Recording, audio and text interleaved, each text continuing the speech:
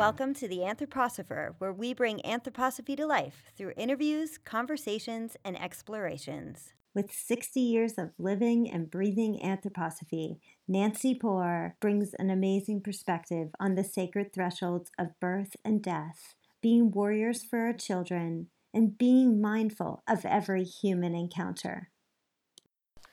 Hi, Nancy. Welcome to the Anthroposopher. That's the podcast for the Anthroposophical Society in America. And I feel really lucky because I'm sitting in your house right now.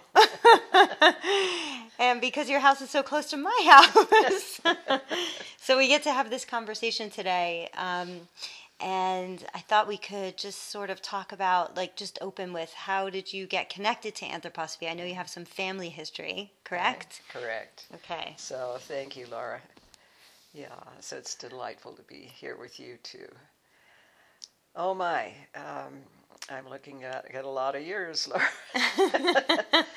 But I would say that anthroposophy has been just such a steadfast inspiration. It's complicated. Anthroposophy is very complicated, Laura. And so it just requires, a lot of dedication and a lot of reading and say, come on, Rudolf Steiner, with these long German sentences. And yet, as you work with it over the years, you realize this incredible man was just giving so selflessly. And he deliberately took all the sort of his personal feeling element out of his work to leave us free and also to help us develop our will. So when you start working with the ideas of anthroposophy, the wisdom of the human being, that's a big mouthful right there, and most people think, well, what is that? Yes. But of course, when we think that anthropology means study of the human being and philosophy means wisdom, it's not such a big leap then, even though it's a big mouthful, Yes. so to speak. So, so that this, the genius of Steiner with his incredible insight into human evolution, human development, I've come to just appreciate and respect more and more over the years, and has definitely informed my life and given me a stability. And I think you would find that with most people who take it up as a path. And I'll tell you how I first came to it, because I can't stand being put in a box. If you want to know the truth.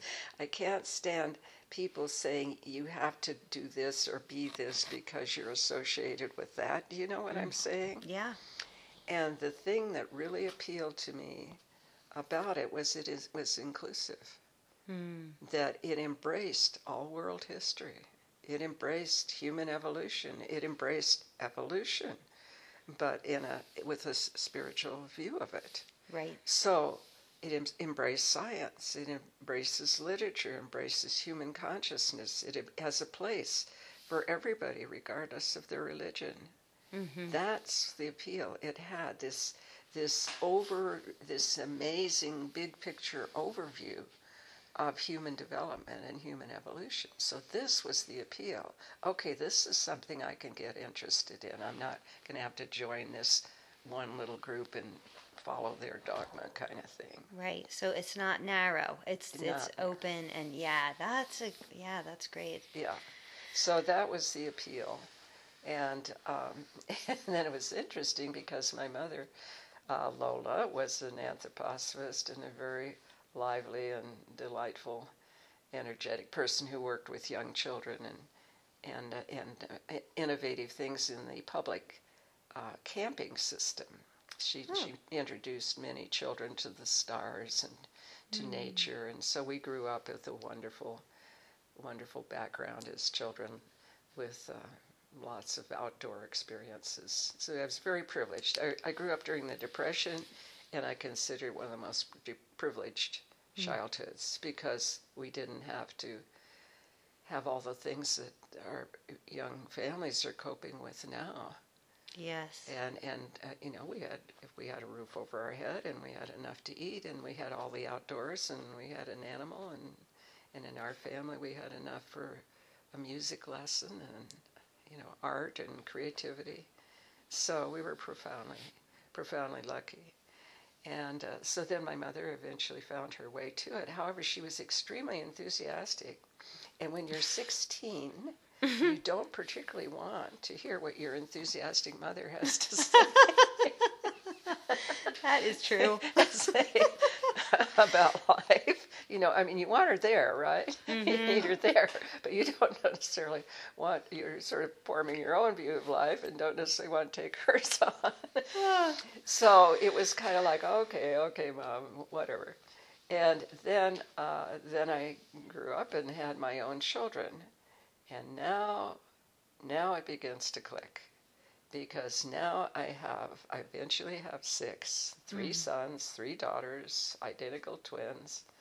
And so I have this big family, and I'm becoming a teacher, ultimately a Waldorf teacher for many, many years, as well as being part of Rudolf Steiner College, which I was lucky to be part of the founders of that and was there for 40 years. And so with these children, then, I could take what Steiner gave us, this insight about the developing child, and I could look at it and I could say, that's true. That's happening. I can see it. This little child has this relationship to the world, and now they're waking up and they're starting to say I, and they're getting this, so I could see this is true. Mm-hmm. This man has insight. He knows what he's talking about. Children have different temperaments. That's true. People have different temperaments. Okay, so then bit by bit, I could test out of my own life experience. This is true. Mm-hmm. I can test that. Now, he writes on some pretty exotic things. And on those things, I couldn't test these grand evolutionary things that happened in the universe, in when Atlantis and Lemuria and all that. Yeah. So I just sort of said, well, he's right about this. That I could. Right. And so I'll give him credit. He's probably right about that too. Probably. But who knows? So then I said, okay, I can go with this. Okay, so I know a lot of your work has been around birth and death. Mm-hmm. So why don't we talk about those two things a little bit? Okay. Because they're both really hot topics right now. No kidding. Wow. They've been going on a long time. It's interesting they've risen to the top of the charts. Finally. Just joking. Yeah, but isn't it the truth, Laura, that people are in the midst of all the sort of insane materialism of our time and general craziness of the world and the cultural life, that people start asking the questions, wait a minute, what am I here for? Where did I come from? Where am I going? Mm-hmm. What does this already mean?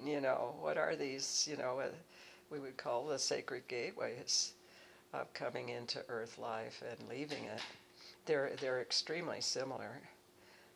Having worked at both thresholds, I was lucky in my community to be at a number of home births. I never got them myself because it was a different time. There weren't midwives. You didn't have a choice. And I always wanted to have that. And that sort of strengthened my resolve to help women having home births. And so I've been privileged to be at a number of births, which, of course, other than my own. And what a gift, and it is truly divinely attended, even in just difficult situations. There's just such a blessing that comes through, and you just long for the parents and the circumstances to not have it filled with so much chaos, that sense of being blessed by this amazing being. Rudolf Steiner says something interesting. He says that when in the old days, when people would have an altar on the top of a mountain and make a sacrifice and have the incense and the smoke go up to the gods kind of thing as an offering to the gods. Mm-hmm. He says when a baby's born, it's the gods offering to mankind. And so that it really is. I remember one birth that I assisted at and helping the midwife and getting the blankets. But just looking, the newborn's eyes, regardless of their race, are violet. Mm-hmm. There's kind of a violet color, and you can just almost see through to eternity, because the personality self is not there yet, and so they've just come from divine auspices, so to speak, and unencumbered by earthly stuff, so to speak. Mm-hmm. And then you watch how, that's part of the incarnation of the child, watching how they're coming in and becoming individuals. But at that point, they're pure vessels. And that you can feel the spiritual world just looking through these veils like you could go forever. And I remember with this one child, I just wanted to fall on my knees, Oh, just, wow. and of course I couldn't because the placenta's coming, and I get the baby's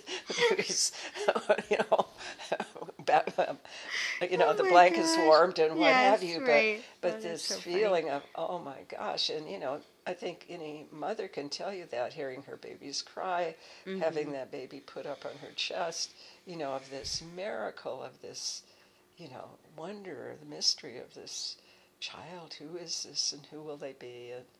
And watching them also, they hear sound in the womb, so they can.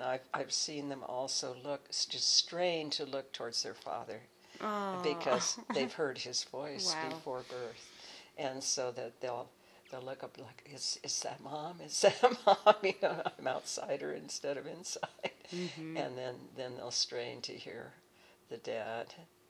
And so I mean, many beautiful experiences of that. And then actually my mother's death was what led me into home death work. And I would say also that both my husband Gordon and myself, we always had this, that we had always wanted our children to know death is a natural part of life. This is part of the cycle of life, and it's not to be feared because it's simply part of the story. And so that was very strong in both of us. And we were given, and I would say privileged, because not everybody has the opportunity or life circumstances, that we nursed our elders. And we nursed his grandmother and my father. And that was over a period of almost 2 years. And they were full-on bedridden. So it was, they were paralyzed or they couldn't get up. So this was major care. Wow. And we took care of them in our home. And I was very proud because nobody got a bed sore. So if anybody has ever done this kind of work, they know what that means. Wow. When you've taken care of people for that length of time that are bedridden. So, of course, our children were all part of that process, and they loved their grandparents, and they were part of our lives. And so my husband took time off work to take care of my dad. I took care of his grandmother. And so, in a way, looking back, we were modeling something for the community. And then when we wanted to have them at home for a vigil after they died, and we wanted to have them die at home with us, which was the case. And so that the children would have that experience. And it, it was wonderful. And our children are all gifted craftspeople, so they made the caskets, and beautiful caskets, and that was a labor of love. It wasn't something bizarre or, weird to do. It was a little unusual to be a family like that in the neighborhood. It's like, Mom, we're not like everybody else on the block. But consequently, all 6 of our children have been able to, and grandchildren, I would say, have been able to go out into the world and to be there with real practical presence, when a death occurs. They know what to do. They know who to call, what's going to come down, what needs to happen. They can make a casket if they need to, many of them. So they have been, because they grew up that this is not to be feared, it is part of the cycle of life. It doesn't mean you don't go through great loss and great sorrow and all of that. But nonetheless, this is part of it. Yeah, that's incredible. I mean, I feel like we are so far from that in the mainstream culture. We don't connect with it. We're just trying to avoid it. I mean, I saw this smile on your face, like this like gentle smile and this twinkle in your eyes when you're like that they got to die at home and your children were there. I mean, I don't experience that for most people, but it is such a gift. I can imagine, having grown up like that, what a difference that would have made in my own like anxiety, just in life in general. And we heard this psychologist say the other day that this work, this end of life work, it's not just for those who are dying. It's for the living, so they don't have these mental health issues related to death anxiety and health anxiety and all these things. Yeah. If they only knew, Laura, if they only knew that the death is a gift. You see, they'll commonly say, oh, I don't want to see them now because they don't look healthy like I remember them, and I just want to remember them like they were when they were in their prime. All understandable. But people who are dying can go through incredible transformation. And it's like with somebody with cancer, yes, they're losing weight, or their skin is but they're getting translucent, and they're becoming, many of them, more transparent to the spirit. And if they're doing their inner work, you can see this beautiful, it's like a candle, flame just flaming up beautifully as the candle's burning down. And they have gifts to give. Wow. And we often say our parents' death is their last gift to us. Now that's hard to encompass, but it absolutely can be. And for those of us who've been threshold workers for a long time, we know that there's just amazing sacred things that can happen in those last 3 days before somebody dies, or even the last hours before someone dies. There can be, if reverence and honoring and respect, that this is a spiritual birth. They're going back home, they're leaving their body, and as I say, when you come this way, your mother births you. She does all the work to get you on the planet. And it was very sweet to have one of my children the other day said, "Thank you for getting me here." To say, well, yes, honey, it wasn't all that easy. But of course, that's then the blessing of having the child. But the other way, you birth yourself. So again, this attitude, if you can take this attitude to the threshold, and of course at first we're put off by the breathing or the tubes or the emaciated body, but we're being asked to see through that. How can we see through? To sense the spirit. The spirit is going home. The spirit is being born. So if we can bring that same supportive awe and energy that you do with a woman who's having a baby. When you're with a woman who's having a baby, you're saying, come on, you can do it. This can happen. Yes, it's going to be beautiful. And you bring this supportive energy instead of this, oh my gosh, tension. Do you see what I mean? Yeah. And then the person can be, you don't have to say anything. And often you're in a group with people with vastly different reactions to what's going on. And you don't want to impose or, upset them. So you might be quiet, but you can bring that energy. And then this person says, oh, yes, I will make this. I will make this. And when you're with that death, when it's like, wow, and the whole room is just filled with the spirit that's just escaped. Right. Escaped this poor old body that doesn't work anymore. Right. In many cases. Of course, there's obviously all the sudden tragic deaths or accidents and all those things, each with its own circumstances. But with cancer being such a part of the illness of the time, then we have time. There's time involved on everybody's part to look at this and to go through it, and for the person to make some transformations who's dying, and there's many who give many beautiful gifts back to the world as well as those around them.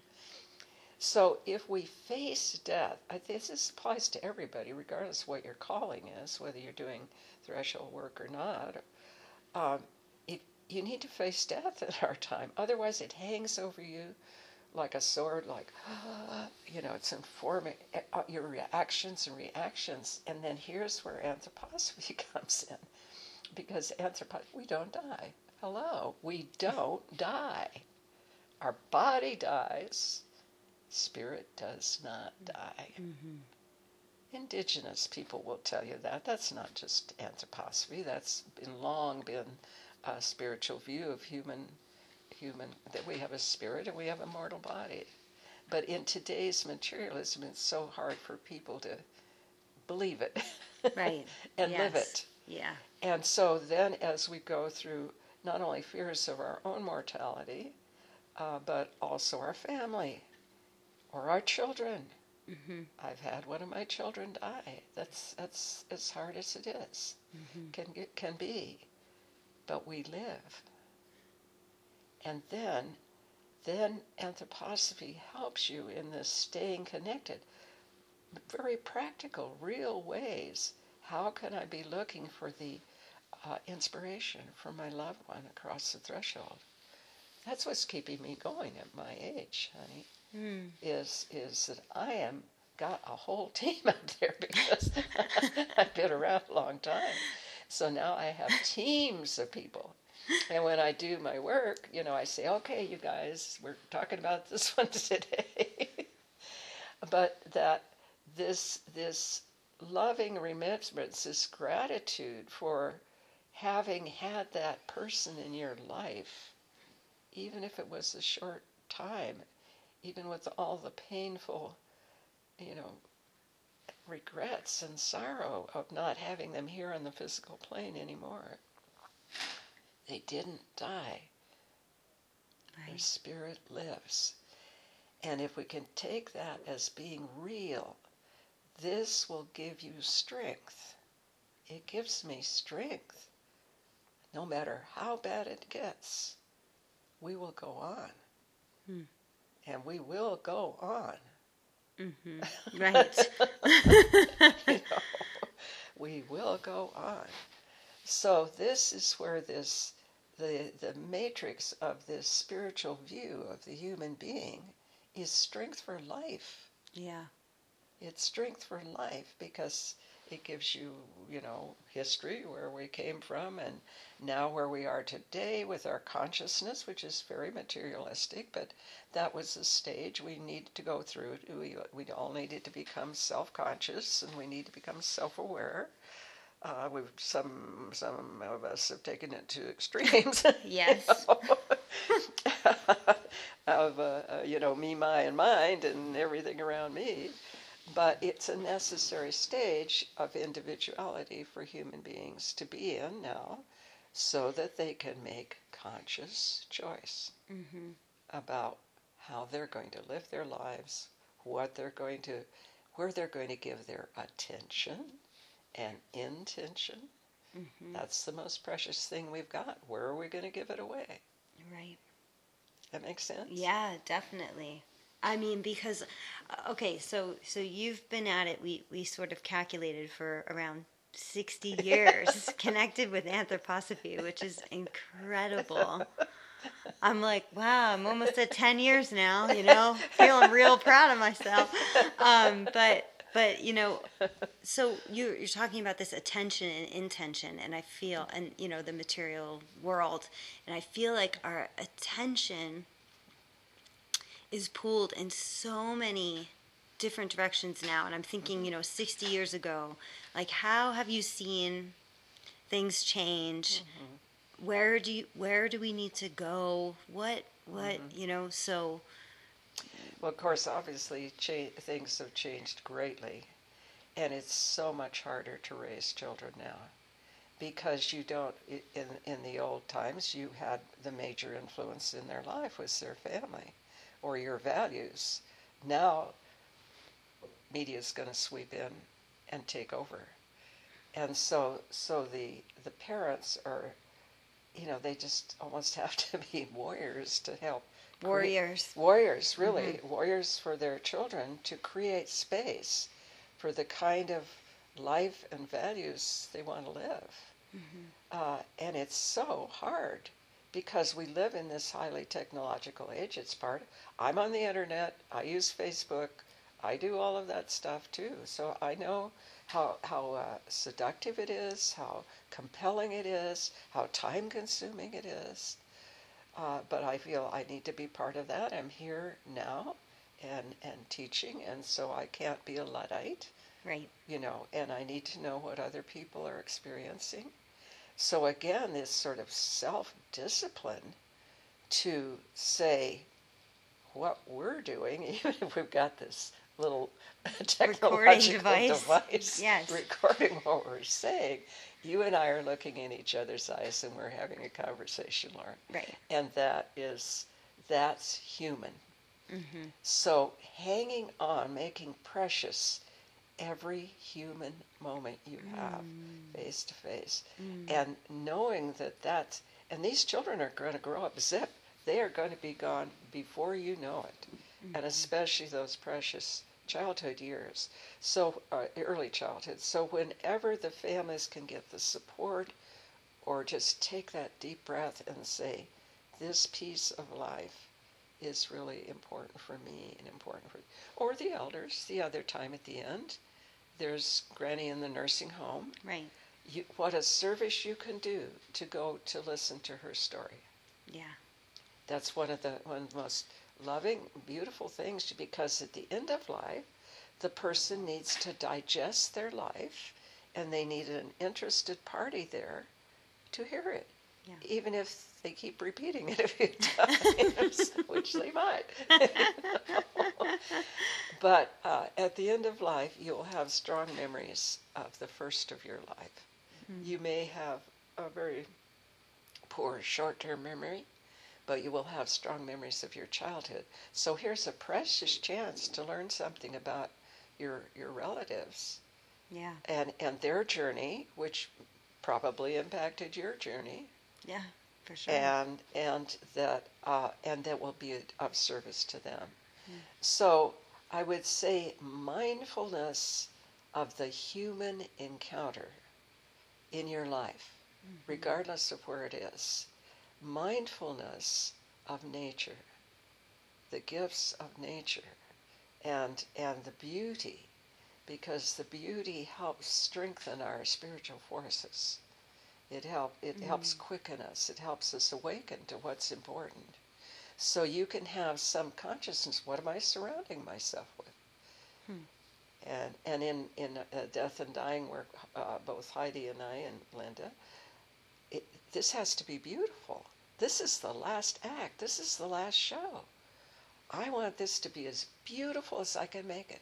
So I go in there and sweep away all the electronic equipment and all the cords, umbilical cords from all the tech devices. Cover it up, out of here, flowers, candles. Beauty. Do you see what I mean? Yeah. It's this gesture of valuing the aesthetic, valuing the gifts that we are showered with. But our technology world is so compelling, it says, forget that, do it all in cyberspace. Right. And so that takes consciousness, and it takes self-discipline, it takes valuing. I'm in the moment. I'm with my friend. I'm in the moment. I'm with my child. I'm in the moment. I'm with my partner. Does that make sense? Oh, yeah. And so then, if we're in the flow, any athlete will tell you this. Mm-hmm. You need to be in the flow, and there's a big flow to life. There's a big flow when you feel like, okay, it's working. And if basically you have this matrix of your spiritual beliefs, and believe me, I would say on this, honey, if you haven't got a spiritual path, you better find one. Right. Because right. I'm sorry for you in this it's the culture truth. today. How can you survive? It can be whatever you want to do, Right. whatever calls to you, but right. find one, because you've got to have something that's eternal and steadying and shines in on this daily, trauma and craziness of life today. Yep. So that stay, whether it's your meditation practice or whether you get up an hour early or, have your walk in nature, all those things will give your connection with loved ones. It will give you vitality. Mm-hmm. And after a certain age, you have to draw your vitality from somewhere else other than your youthful little gorgeous right. body you started with. Right, that's starting to fail. So you want to keep going. You would have to have other sources. Some people can Botox, which I call premature embalming. Yes. Oh my gosh. Oh boy. And so obviously that's important for some people to do that. But Yeah. nonetheless, it's you're missing the point. Mm-hmm. Keep the spirit rich, keep the spirit alive, keep the soul nourished, Mm-hmm. and all of these things I'm talking about will do that. And reading anthroposophy will do that. Yeah. It will reading its nourishment. Once you get over those, I'd say, gigantic German sentences that go on for an entire paragraph, and you will say, get to the point, please, Steiner. Get to the point.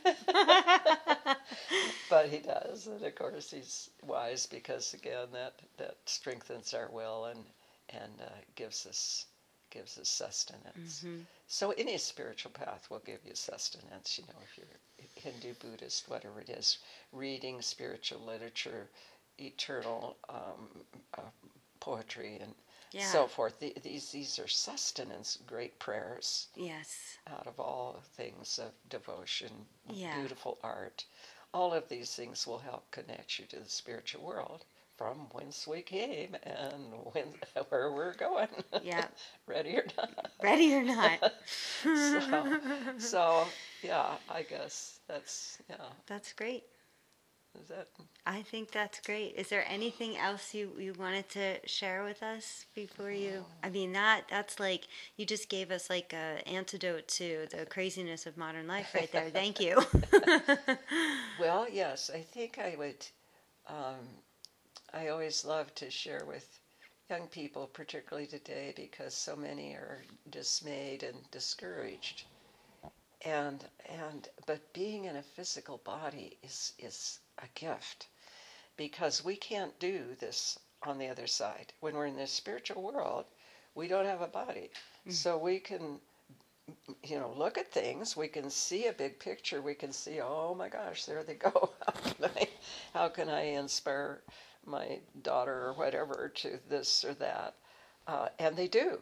The dead work with us. So the so-called dead are working to loving us from the spirit world.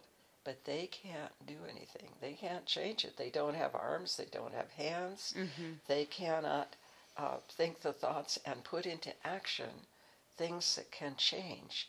Only we can do that here. Mm-hmm. And that has to do with freedom. So we want choice and we want freedom. And that's why we're here. Mm-hmm. How do we get wise and we get taught by life. Whether we thought we signed up or not, we'll be taught. But we're learning, and then if we're true to ourselves, Emerson says, trust thyself. Every heart vibrates to that iron string. It means trust your spiritual self and trust this connection to the spiritual world. And then that will give you strength to help you become who you are and what you bring. Everyone has a mission. Everyone has a gift. Everyone has something to offer. And so I would hope that those that look around and just are so dismayed and discouraged, like, we signed up for this. This is our time. Yes. This is our time, and it's one of the most intense times in human history. But we signed up for it. We wanted to be here. And if we take that, we wanted, part of me would like to be 30 years younger, But I dressed up like a salmon and went down to the Capitol, to protest GMO salmon. Right. If an old lady can do that, why Yes. anybody can do that. That's right. So we're part of this world. We can be a voice in this world. We can always make connections, and here we can change something. We can help change a relationship. We can help make something better for someone else. We can take care of Mother Earth. All the opportunities every day that are truly in our hands. Yes. So, and the purpose of then this whole big story is to bring this dear old planet through from ancient wisdom that all the indigenous people had to a planet of love. And we have the choice about how we're going to participate in that.